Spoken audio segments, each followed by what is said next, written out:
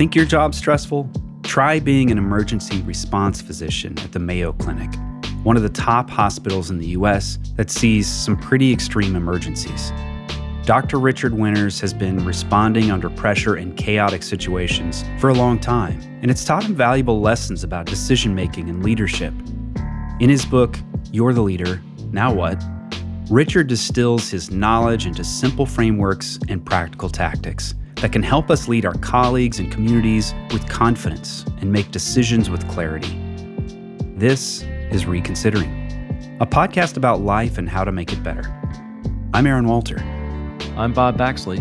I'm Meredith Black. I have to say, I was surprised by how applicable the lessons from the medical world are to everyday situations. I think you're going to enjoy our conversation with Dr. Richard Winters. We'll jump into it right after this.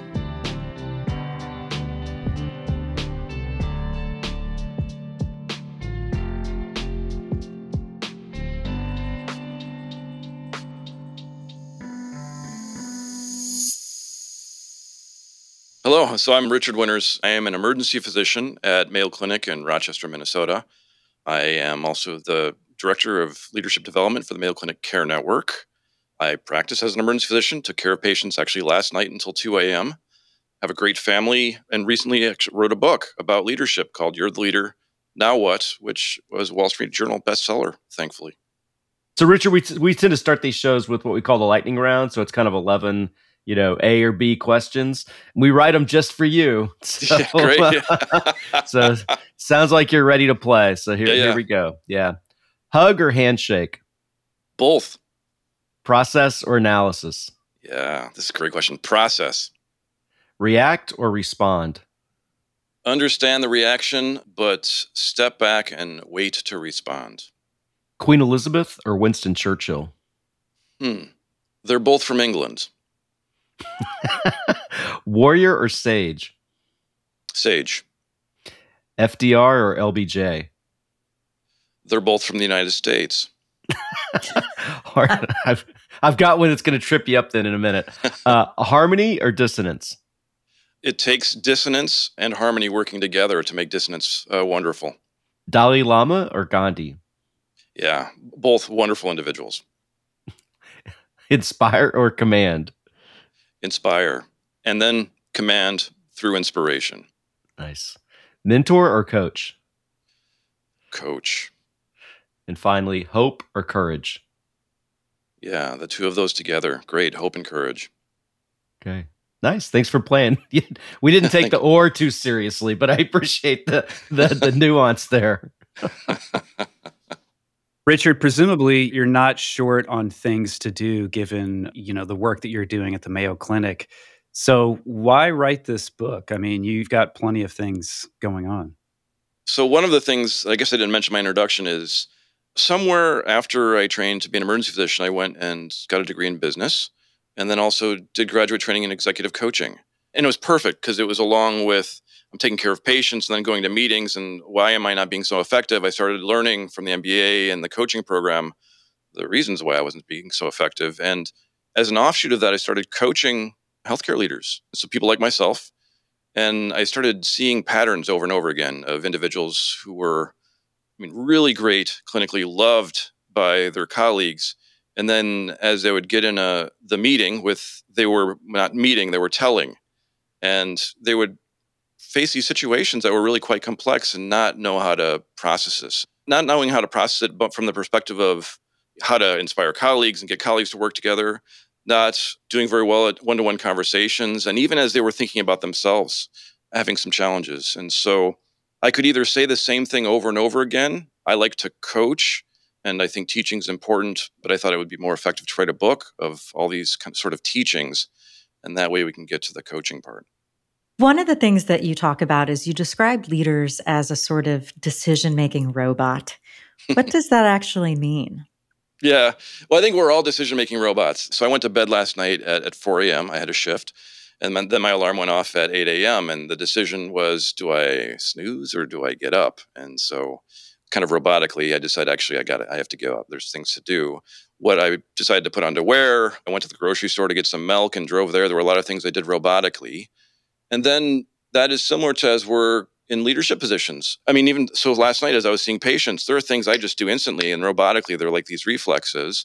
As I'm in meetings with colleagues, there's also these reflexes that come up. And so we tend to respond reflexively and robotically. Works sometimes, but oftentimes as we're dealing with these really complex situations, it's a barrier. One of the popular things going around right now is the concept of habits and just sort of training yourself that like when this happens, I just do this next thing. You've seen James Clear with Atomic Habits and things like that. There's also this notion of checklists, which I can't remember the author's name, but he wrote the Checklist Manifesto. Yeah, Atul Gawande.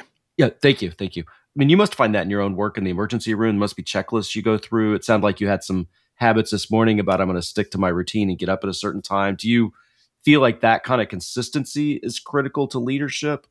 There's great things that this brings up, and that is the sorts of challenges that we're facing.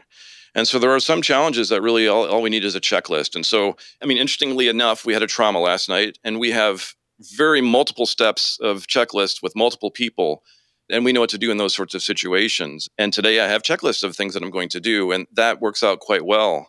And I love Atomic Habits, great book. But there are times that those habits, those checklists, they explode, they stop working. How to have a checklist when everyone's disagreeing, how to have a checklist when the environment is evolving and volatile and uncertain. And so during those times, I think those checklists, while we can use them in some ways, they tend not to be as supportive as we'd want, and we need to approach things in different ways.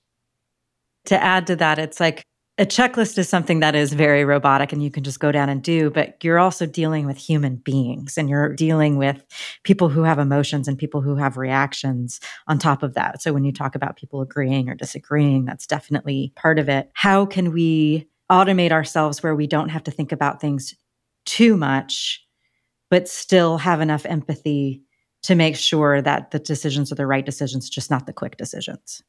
Yeah, I mean, I think we're dancing, right? So there are times where the checklist is very helpful. And actually for a lot of my day and as I'm getting things done, it's quite helpful.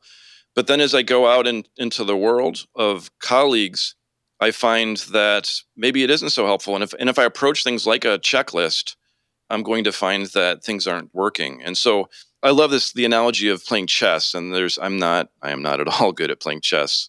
My understanding is that individuals who play chess and can see like 5 moves ahead can beat someone who can play chess, who can see like me, maybe 1 move ahead, try to figure out the move. And those who can see like 10, 20, 30 moves ahead, like these are the geniuses of chess. And in many ways, that's like the checklist. And I think for many of us as leaders, we approach things like that chess game where we think, okay, this is what we're going to do. We need to do this change and we should approach this. And this is the first step. And then these people are going to respond in this way, or they might respond in this way. And if they do that, we're going to do this. We kind of think in terms of this dynamic, algorithmic chess match kind of checklist. But things don't work out that way. And because as we're trying to decide what to do, and as our colleagues are trying to decide what to do, a new chessboard appears, their pieces start taking our pieces, things are moving independently. And yet we have leaders who don't recognize that. And so there is this kind of reflexive, how do I make sure on the one hand, I'm able to use checklists, but on the other hand, I'm able to identify those moments where I need to step back and perceive things from different ways and approach things in different ways. In the lightning round, when you were asked react or respond, you had a fairly dialed in answer for that. So I wonder if you could unpack that for us. And how does that relate to, 2 a.m. trauma calls? How do we deal with stress? Yeah, as you're saying, react or respond, in the moment, I'm like thinking in my mind, well, this is my reaction. Then I was like, wait, okay, let's step back here a little bit and let's consider this a little bit more. And there was a little bit of pause there also. And so I see a patient who comes in with chest pain and I look at them and I hear their voice and the way that they're telling me things. And there are reactions, reflexes that come up where I'm thinking that this is what's going on. On the other hand, I know I have blind spots and I know that I have biases. And so I need to really pay attention to make sure that I'm not anchoring on those initial kind of instincts. And then I'm stepping back and listening to the nurses and the pharmacists and the family members and watching as things are going on in that room as I'm making the decision and continuing to think about the case. And so it is that thing of like using the reflexes to the advantage because we can't be always considering all the possibilities. We need to make decisions, but on the other hand, still remaining open to make sure that we haven't anchored on an incorrect assumption. Yeah, so I appreciate you brought up chess because I do play chess, although I'm still quite bad at it. But there's an activity that people engage in called chess boxing, where you box around and then during the break, you have to come to the middle and you make some chess moves, which is sort of this interesting contrast of mental styles, obviously. And when I think about the reacting and the responding, it kind of plays into that a little bit. I'm trying to imagine you last night in the emergency room, like you've got these complex decisions, all these multiple variables coming at you. These are high stakes decisions and they have to be made quickly. And your book kind of, I think it comes at leadership kind of from that angle mostly. But you meet with a ton of other business leaders. You meet with a lot of folks. I'm wondering how you think about how leadership styles vary based on different kinds of decision-making environments. Yeah.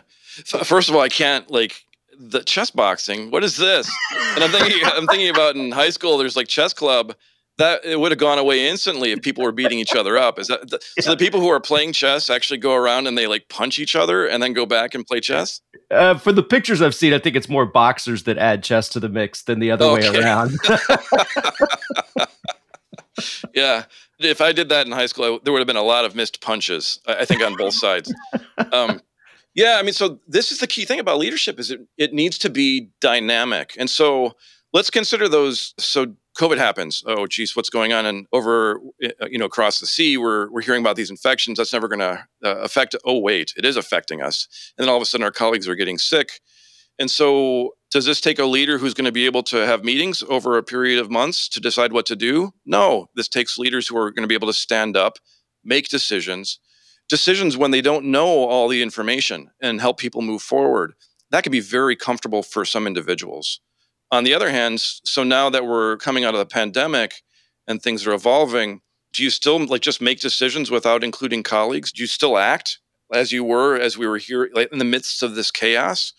And the answer is no. You're not going to be a good leader in those cases. You need to step back then and now approach leadership from this perspective where you're really creating this sort of shared sense of reality, gathering the perspectives of individuals before you move forward. And so our best leaders can do both. And in a given day, there may be decisions where a leader just needs to decide.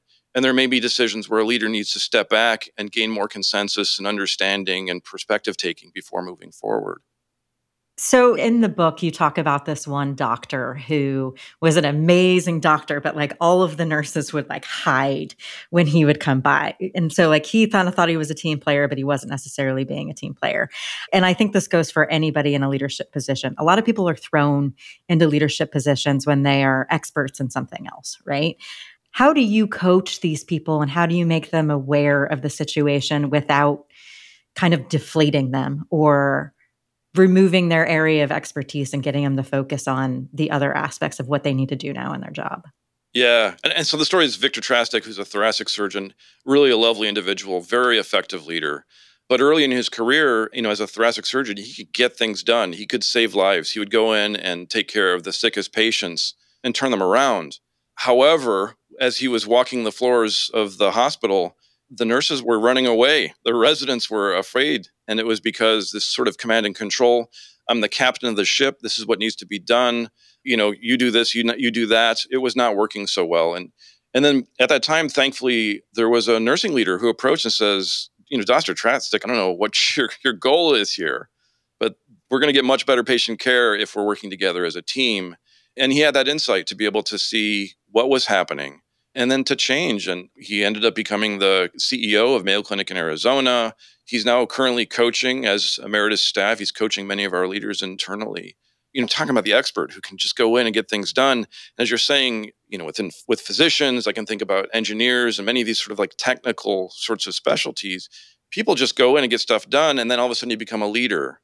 But you need to step back. And so how do I coach individuals like that?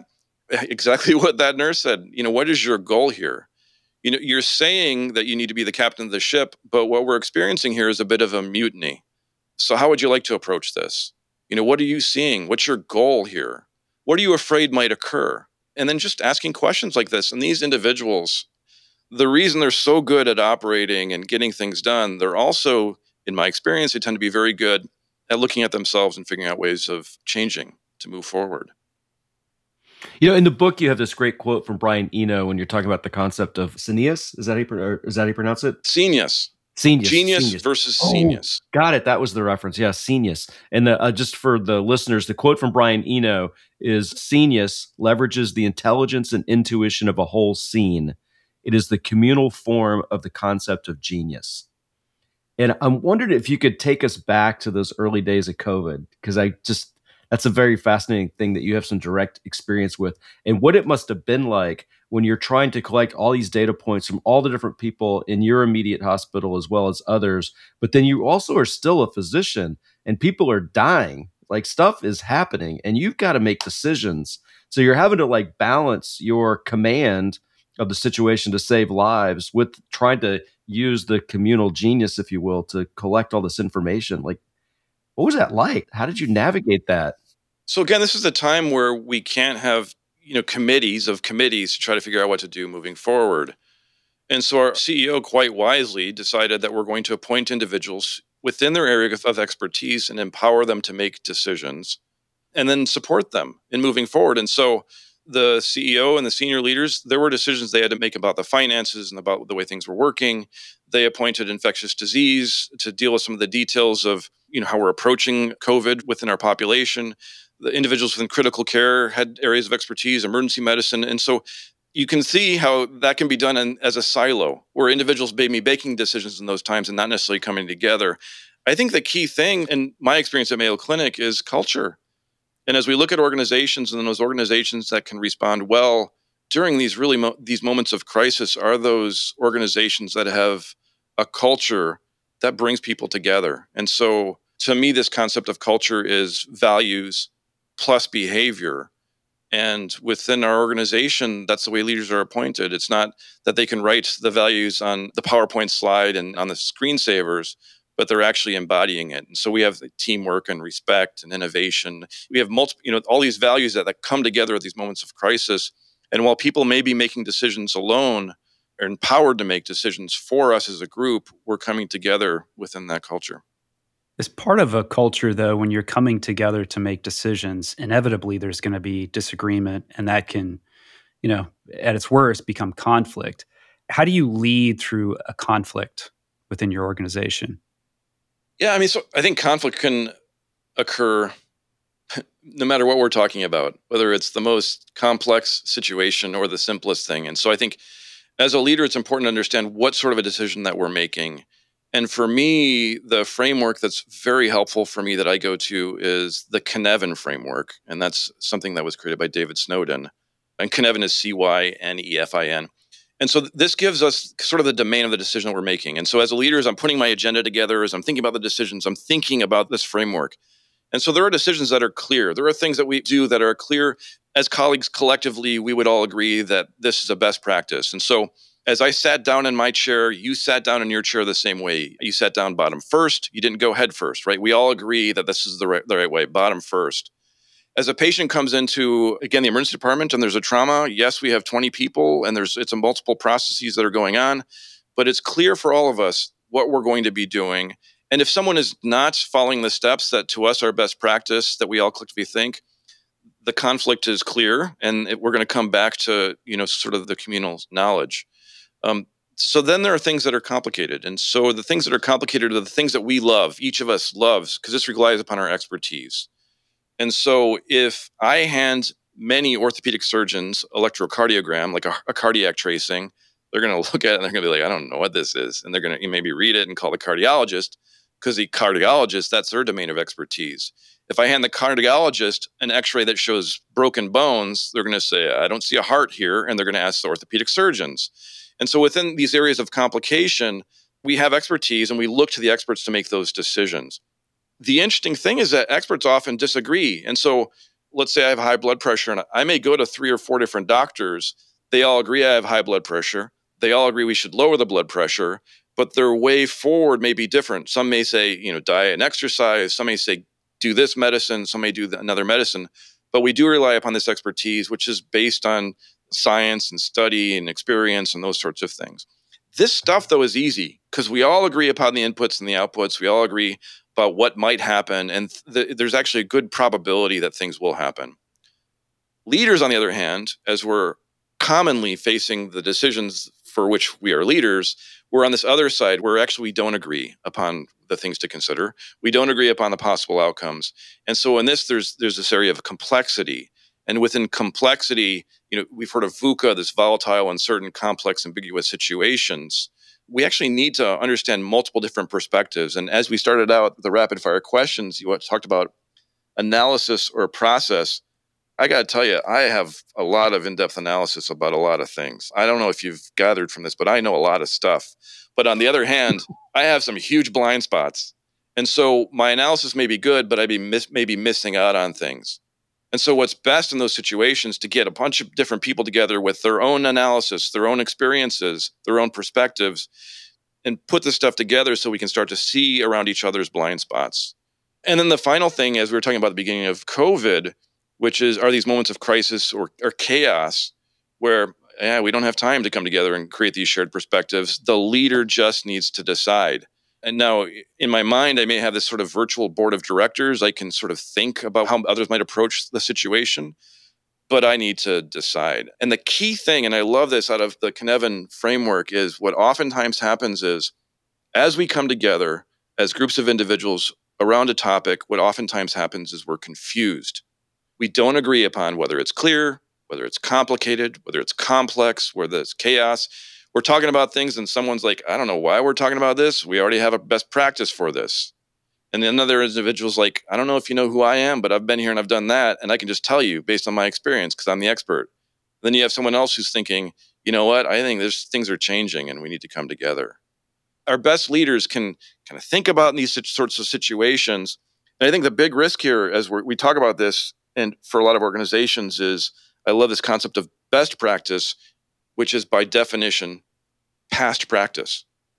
And so oftentimes when we're facing these sorts of things and we have our checklists, we're relying upon best practice, not realizing actually that these best practices no longer hold. Our best practices are by definition past practices, and maybe we need to look at things in a different way. Maybe we need to come together and examine things in a way that's going to be more effective.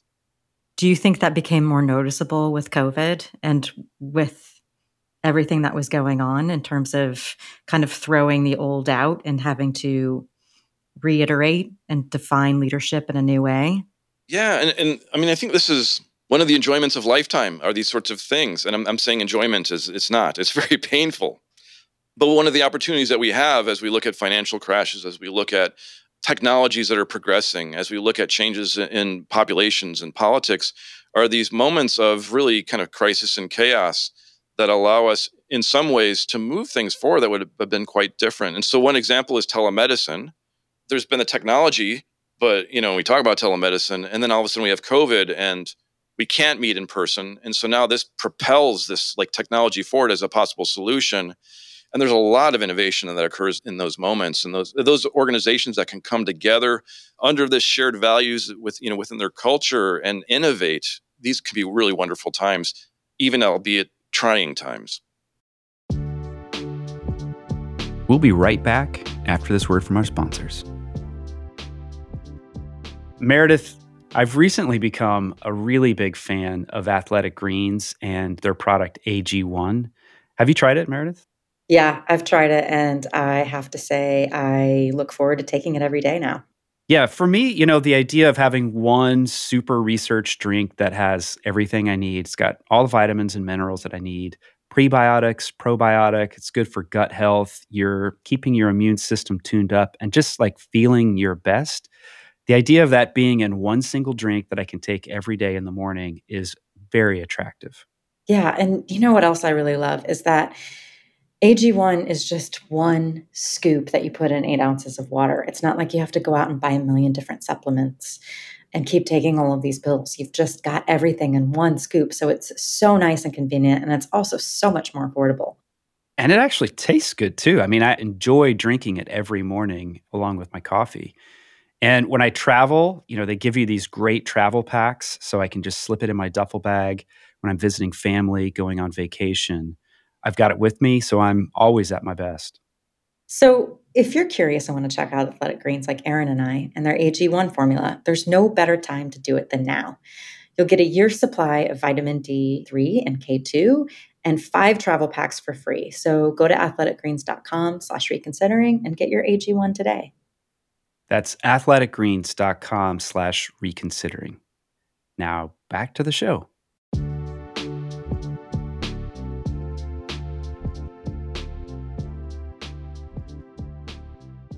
I'm glad you made this distinction earlier about the difference between complex and complicated, because one of our previous guests, John Mato, last season talks about that a little bit in his book as well. And complex are these multivariate problems where the outcome's uncertain, the issues aren't clear, whereas complicated is something like certain types of engineering or something where the problem space is fairly well known, but there's a lot of things that have to be thought through. As you mentioned technology and what's happening with telemedicine, it seems to me that there's a possibility that a lot of things that we've thought of as being complicated will be replaced by AI, which, to your point, AI will reflect best practices, but those best practices will be past practices. So we'll see how effective AI ends up being.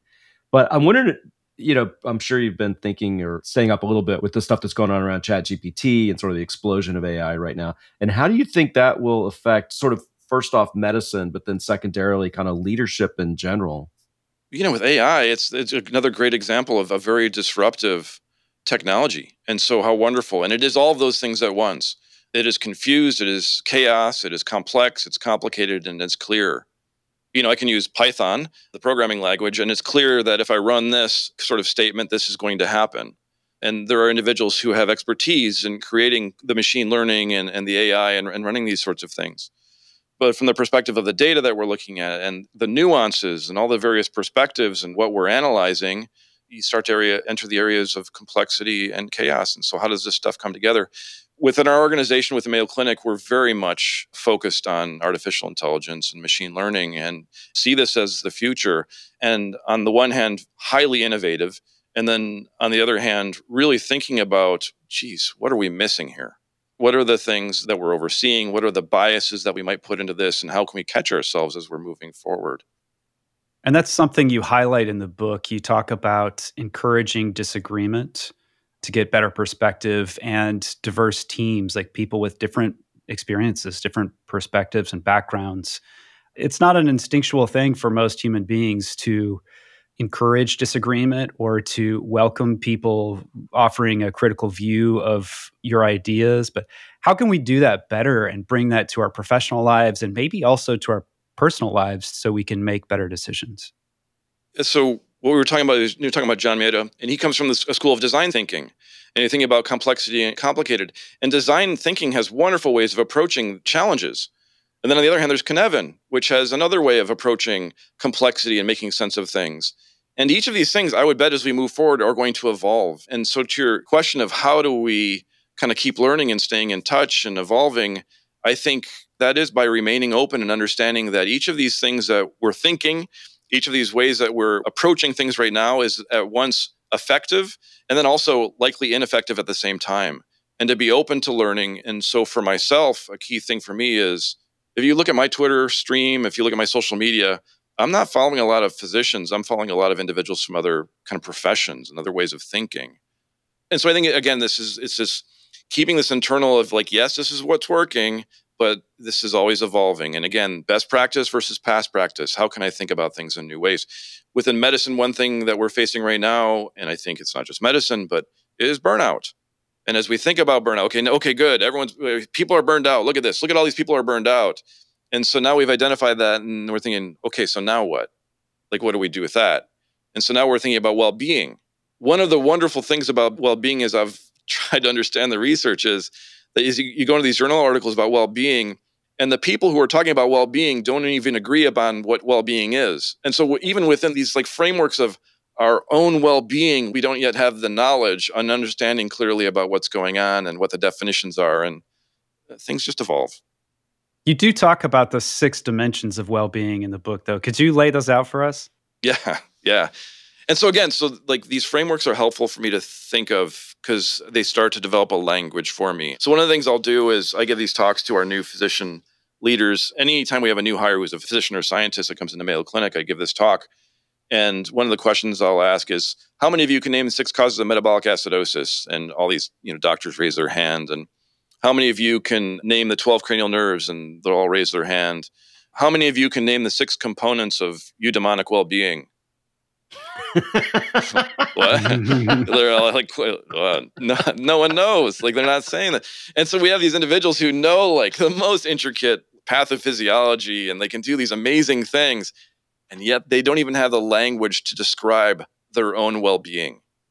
And so I think it's important for us to develop that language. And one of the things I like is from eudaimonic or psychological well-being, Carol Riff. She's out of University of Wisconsin at Madison. And as a physician, I like mnemonics. And so I put it in the form of a mnemonic, which pagers. And so it's kind of weird. I don't know how many of you, do any of you still wear pagers? No. Probably not, right? I keep it in the drawer with my CDs. Yeah, right. Yeah. And so even physicians, there's not a lot of people wearing physicians, but at Mayo, we're still wearing, like last night, I was wearing 3 pagers and also had a Vocera phone. Like I have a pager for the resuscitation, pager for my priority stuff, and then a pager for telemedicine. It's interesting. But anyways, pagers. And so P in pagers is purpose. And so from a well-being perspective, being aligned with the purpose, the values of the organization of those individuals that we're working alongside. And so A is autonomy. And autonomy isn't like, South Park where, I don't care what you say, I do what I want. It's not like I'm going to go in there and make change. It's that people are hearing me and my voice is being heard. And that this is being considered as we're making changes and as processes are moving forward. It may not be exactly what I thought, but I know that my voice made a difference. And so the sense of autonomy. And G is personal growth. And so the sense that I can be better tomorrow than I am today, and that I'm learning new things and that I'm evolving. This isn't static, this is growth. And then E is environmental mastery. And that's like, do I have the resources I need within my environment to do my job, to get things done? If I'm clicking the button on my electronic health record to order a blood count and it's not being drawn, I'm not getting the results back, it starts to what's going on here? And so do I have the things I need? And we talk back to COVID. We didn't have masks. We had shortages of gowns. We had shortages of medication. We had shortage of knowledge, all this sort of environmental mastery stuff. And we can be during times where things are scarce, but are we coming together to acknowledge the scarcity and then still figuring out how we can maneuver moving forward? And so then R is the relationships that we have with our colleagues, and we want positive relations because negative ones aren't so good. And then the S in pagers is self-acceptance. And this is one of these things for me that's one of the cool things about coaching is I get to have these one-to-one conversations with individuals in all these different areas, but very high in the organization, middle and low in the organization. And I see at all levels our ability to accept that we are, as humans, fallible and that we make mistakes. And then to be able to accept that and take that learning in and move forward, as opposed to it being this constant negative voice in our own head. That's important for our well-being. So that concept is very helpful. And again, this is one of these things, like this is one way for me to think about well-being. I've also heard, fairness. Oh yeah, let's throw fairness into it. There's a whole bunch of different things that I'm going to start to throw in as I'm developing this language. But if I don't have a language, how do I improve well-being and decrease burnout? Your book's very thoughtful. The ideas you're sharing with us are very well considered and thought through. Did you experience yourself as being curious and moving into leadership type mentality at a younger age, or is it something you came into as you aged? Is it sort of a natural evolution of becoming someone who wants to give back to the next generation, or do you think it was sort of built into you from the start?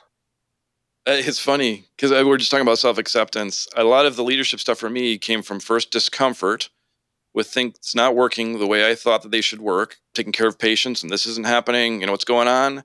And then all of a sudden getting these leadership positions, and then totally messing up, doing things wrong, and then through this process of self-acceptance or trying to learn like what I had done and how I could have been more effective.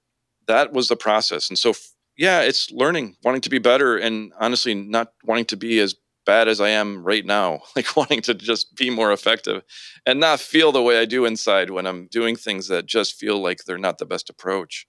And then being able to help others. So thank you. The reason I was trying to get to that was I'm sort of, I'm curious as to how you think in terms of how our society and indeed our world is doing at producing leaders right now. It's not an uncommon critique to look at the last X number of decades and think, well, we just don't make leaders like we used to. And I think it's always been puzzling to me, at least, like, are leaders made? Are they people, does society craft them and groom them in a certain way? Is it a moment in time that brings them forward? Or are they just, I don't know, there's just certain moments when some amazing individuals show up, So I guess it's sort of a two-pronged question. Like, do you think it's sort of a nature versus nurture thing? And then societally, how do you think about the state of our current leadership class? Yeah, all of those things that you just said. And so we have tremendous opportunities. Just think within an organization, the resources that are available to leaders within the organization are quite varied. And how do you scale the development? It tends to be quite costly. Like for something like coaching, let's step back there. I'm an executive coach, and executive coaches with experience can be quite costly for an organization. It tends to be just the senior leaders. And so then how do you help to coach leaders at all levels? Do we have to have coaches for every one of them? I don't think so. Do each of us know even what coaching is? Do we have a language of how to coach our colleagues? When someone comes to me and they're burned out, do I know the difference between what a coach is and what a mentor is, what a teacher is and what a supervisor is? Do I know the approaches for each of those hats and the pros and cons of each of those things? And I don't think we do. And are those things that actually we could learn at a young age that might help us understand why when dad says to me that I should do this and I don't feel right about that, maybe it's because he's acting like a supervisor or a mentor and not taking into consideration my feelings and my sense of what's going on? I think we can develop the language at all levels. We can develop the technical abilities at all levels. And as we do that, each of us then develops these tools to be able to help our own colleagues, our own family and friends, to be able to process what is really a complex and confusing world, and to make sense of our own sense of where we're at and our own sense of efficacy.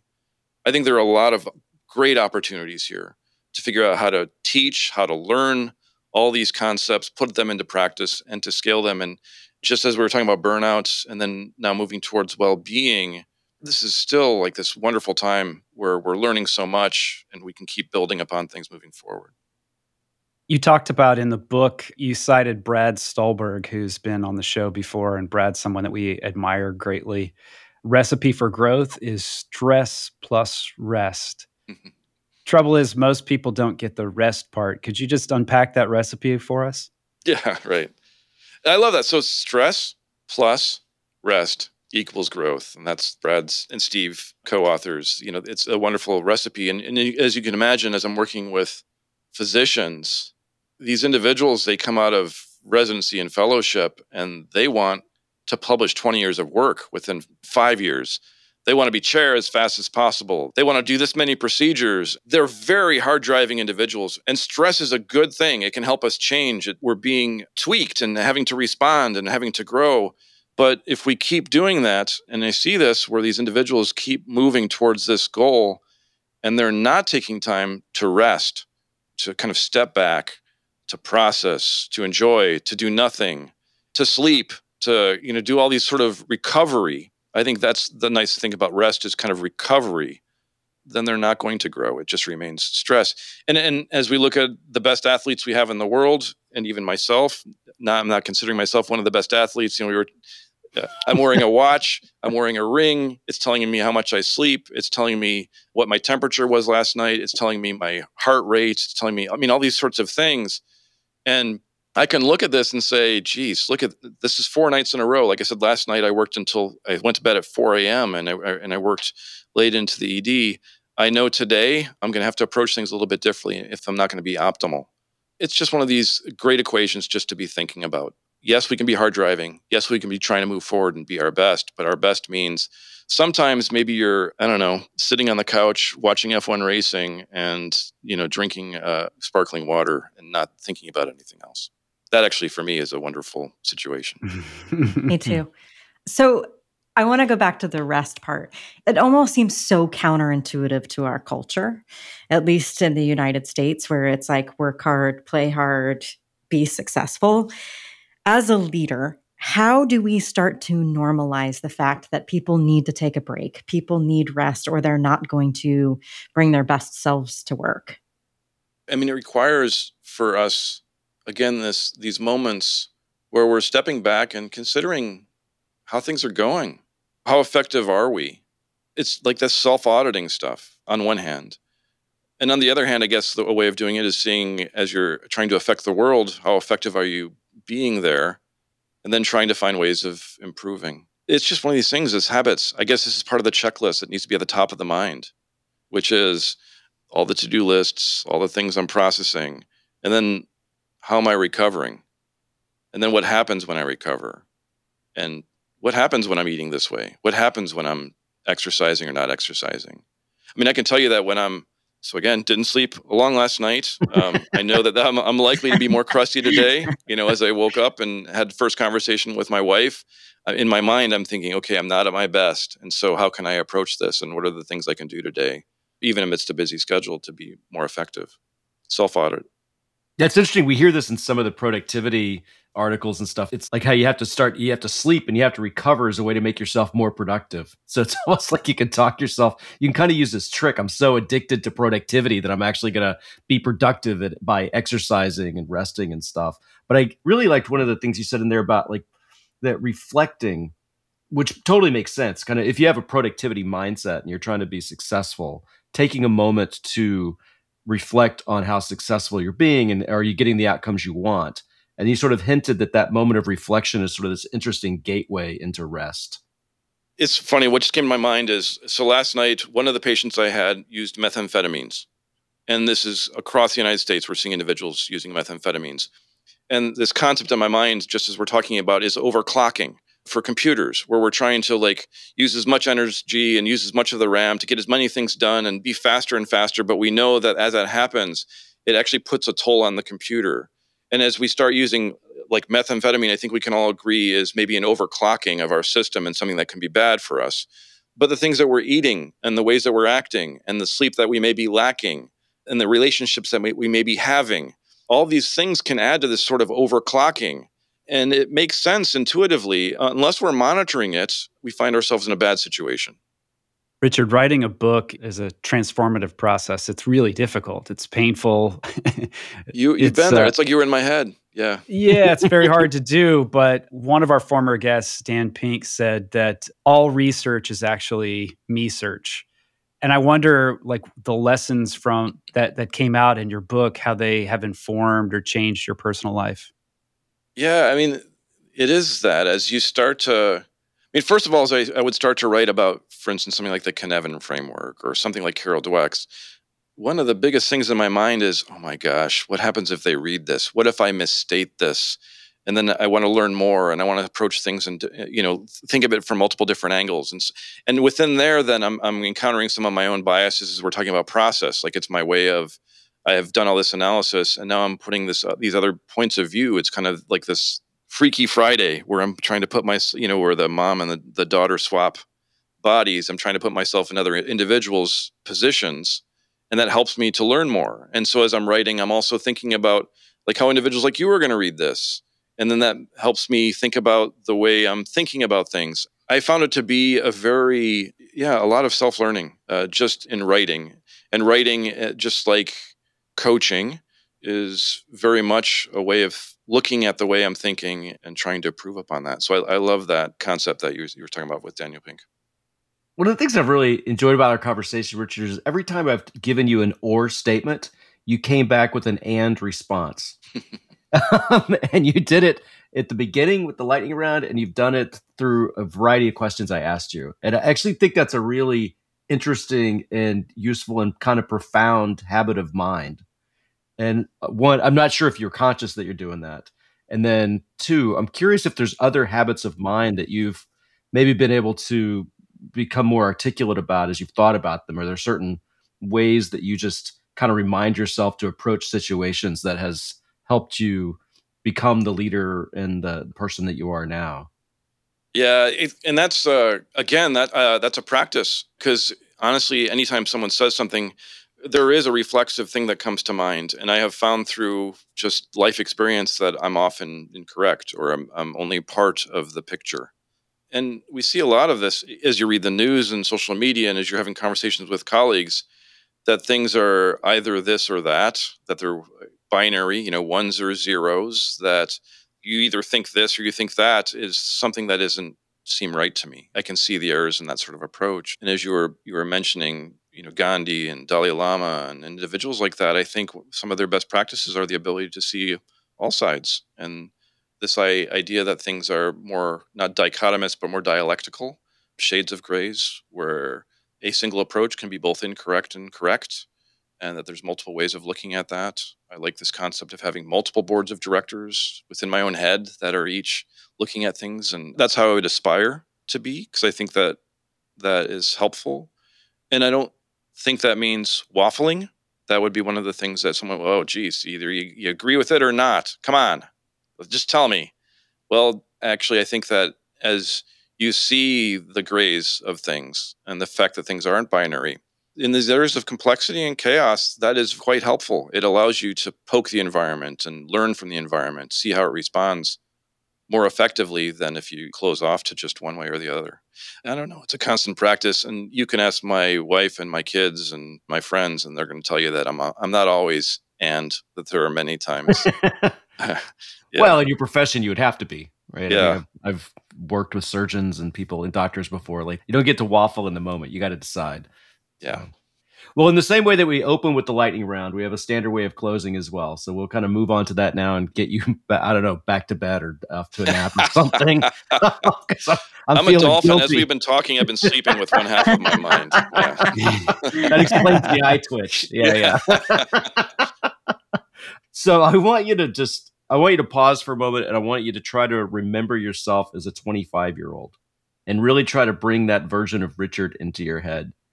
And I want you to kind of imagine sitting down with that Richard and chatting over coffee. And I want you to share with us what that Richard would be saying and thinking about this version. It's a bit of a reversed mentoring question. Right? Yeah. What is it we can learn from our younger selves that we might have forgotten? For me as a 25-year-old, really trying to find my way and my place in the world. I was a punk rock kid in high school, like radio and bands and skateboards, D+, C- student. And then in college, I turned it on and, found some interest in science and then found some efficacy there. But in weird ways, as a kid, not doing the accepted thing, getting C- and D+, and then all of a sudden finding in college I'm doing the accepted thing. And then as a 25-year-old, these things are coming together, and now I'm in emergency medicine, I think done with emergency medicine residency, or at least an emergency medicine residency.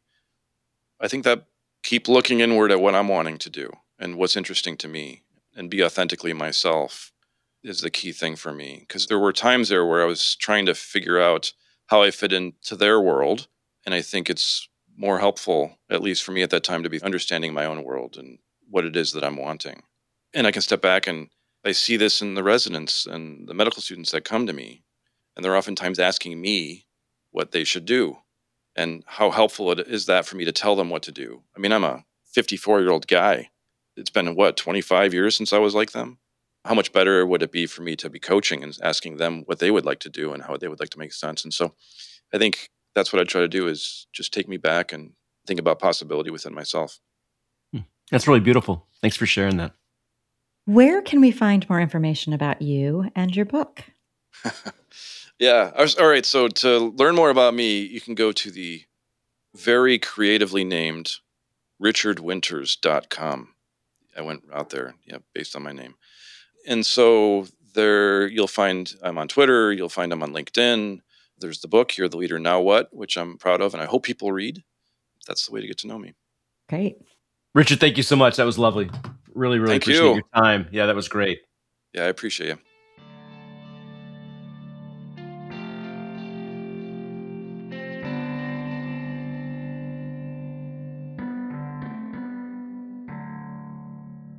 Really fun conversation.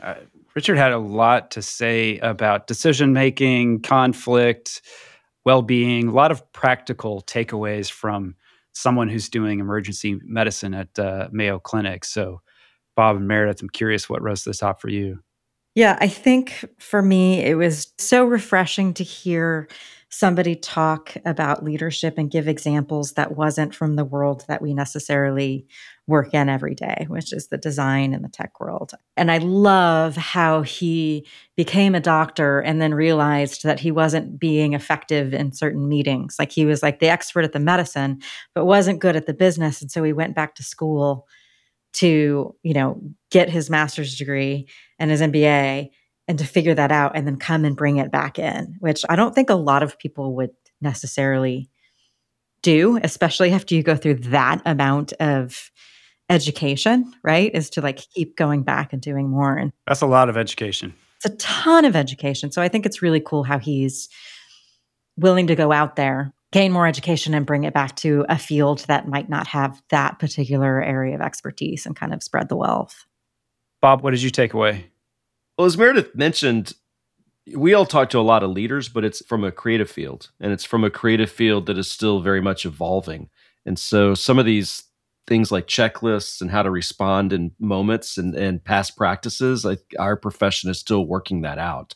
So for me, it was really interesting to hear him talk about leadership in a completely different kind of context and environment where they had these different methods to rely on. And I experienced him kind of coming from leadership almost more with a scientist mind.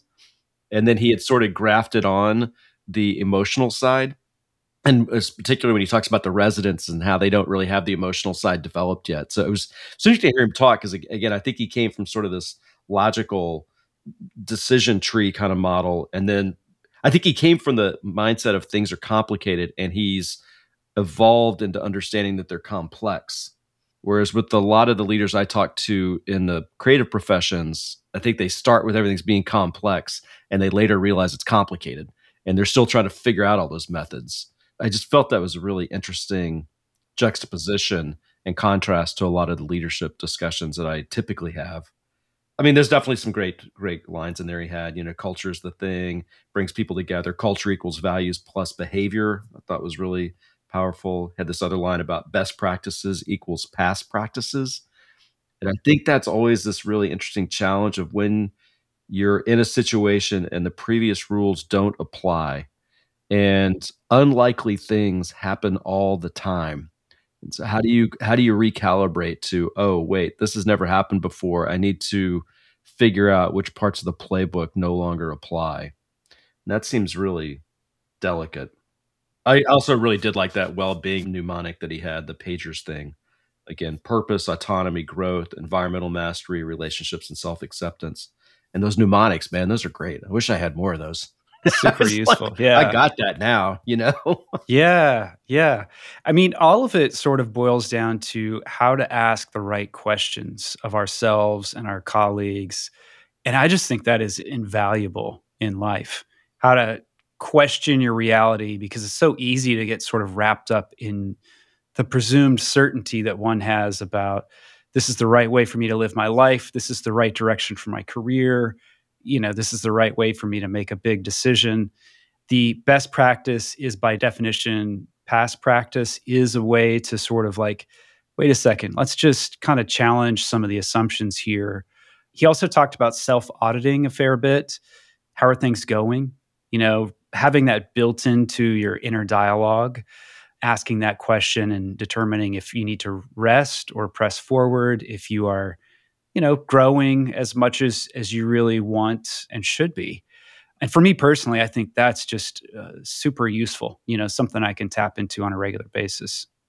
I'm also just really surprised that he has 3 pagers. And as 3 designers on this podcast, how do we make his life simpler? I was telling that one of those pagers was, quote, resuscitation. I know. Oh, man. And again, it puts into perspective how I think hopefully people listening to this realize like how different levels of seriousness are within our workday and how you really need to put things into perspective. And Bob, you've said this to me and I say this literally a decade later, is you told me once, you're like, Meredith, it's just software when we were at Pinterest. You're like, it's just software. Like, this isn't that big of a deal. Like, nobody's dying. Nobody's doing this. Well, in this case, Dr. Winters, like, that's literally day to day for him. And so I think just hearing his stories and then, going back to what you say, which I think about literally every day, is how to put things into perspective in the situation that you're in can, I think, give you more clarity in how you also lead those situations. Yeah, that piece he got to at the end about reflection, I thought was really interesting. Like he talked about us as decision-making robots, and he has sort of this experimental mentality, right? He used that phrase, I'm going to poke the environment and see what happens, right? He's testing all these things out. And it was, I think, really powerful that he's like, well, I'm running all these experiments, but that means I need to take a moment to step back and evaluate how the experiments are going. Because if I never do that, I'm not learning anything and I can't build on my knowledge. And then he had this notion of, it's in those moments of reflection when I open up the window for rest. And I thought that was useful. And, it did remind me, people know I have this rather powerful addiction to journaling. But, journaling is the moment where I stop and reflect and ask myself what happened during the day and what I should learn and take away from it. And that moment of reflection has just been transformative for me to the point I can't really imagine my life without it. It's one of those things that's transformed from being a habit to just being, I don't even know if it's a ritual or I don't even know what it is. It's like if I got to the end of my day and I didn't do that, something would feel really empty. Yeah, there's something super powerful about just taking a long moment, like just taking some time to stop and ask yourself, okay, I've made all these decisions. How did that work out? What have I learned? What am I going to do different now? I like how he concluded with that advice from his 25-year-old self that, he's the one at the helm. He's the one that should be reflecting and thinking what's important to me. It's not just about the lessons and decision making, but like, what am I excited about? What am I passionate about? And never losing sight of that.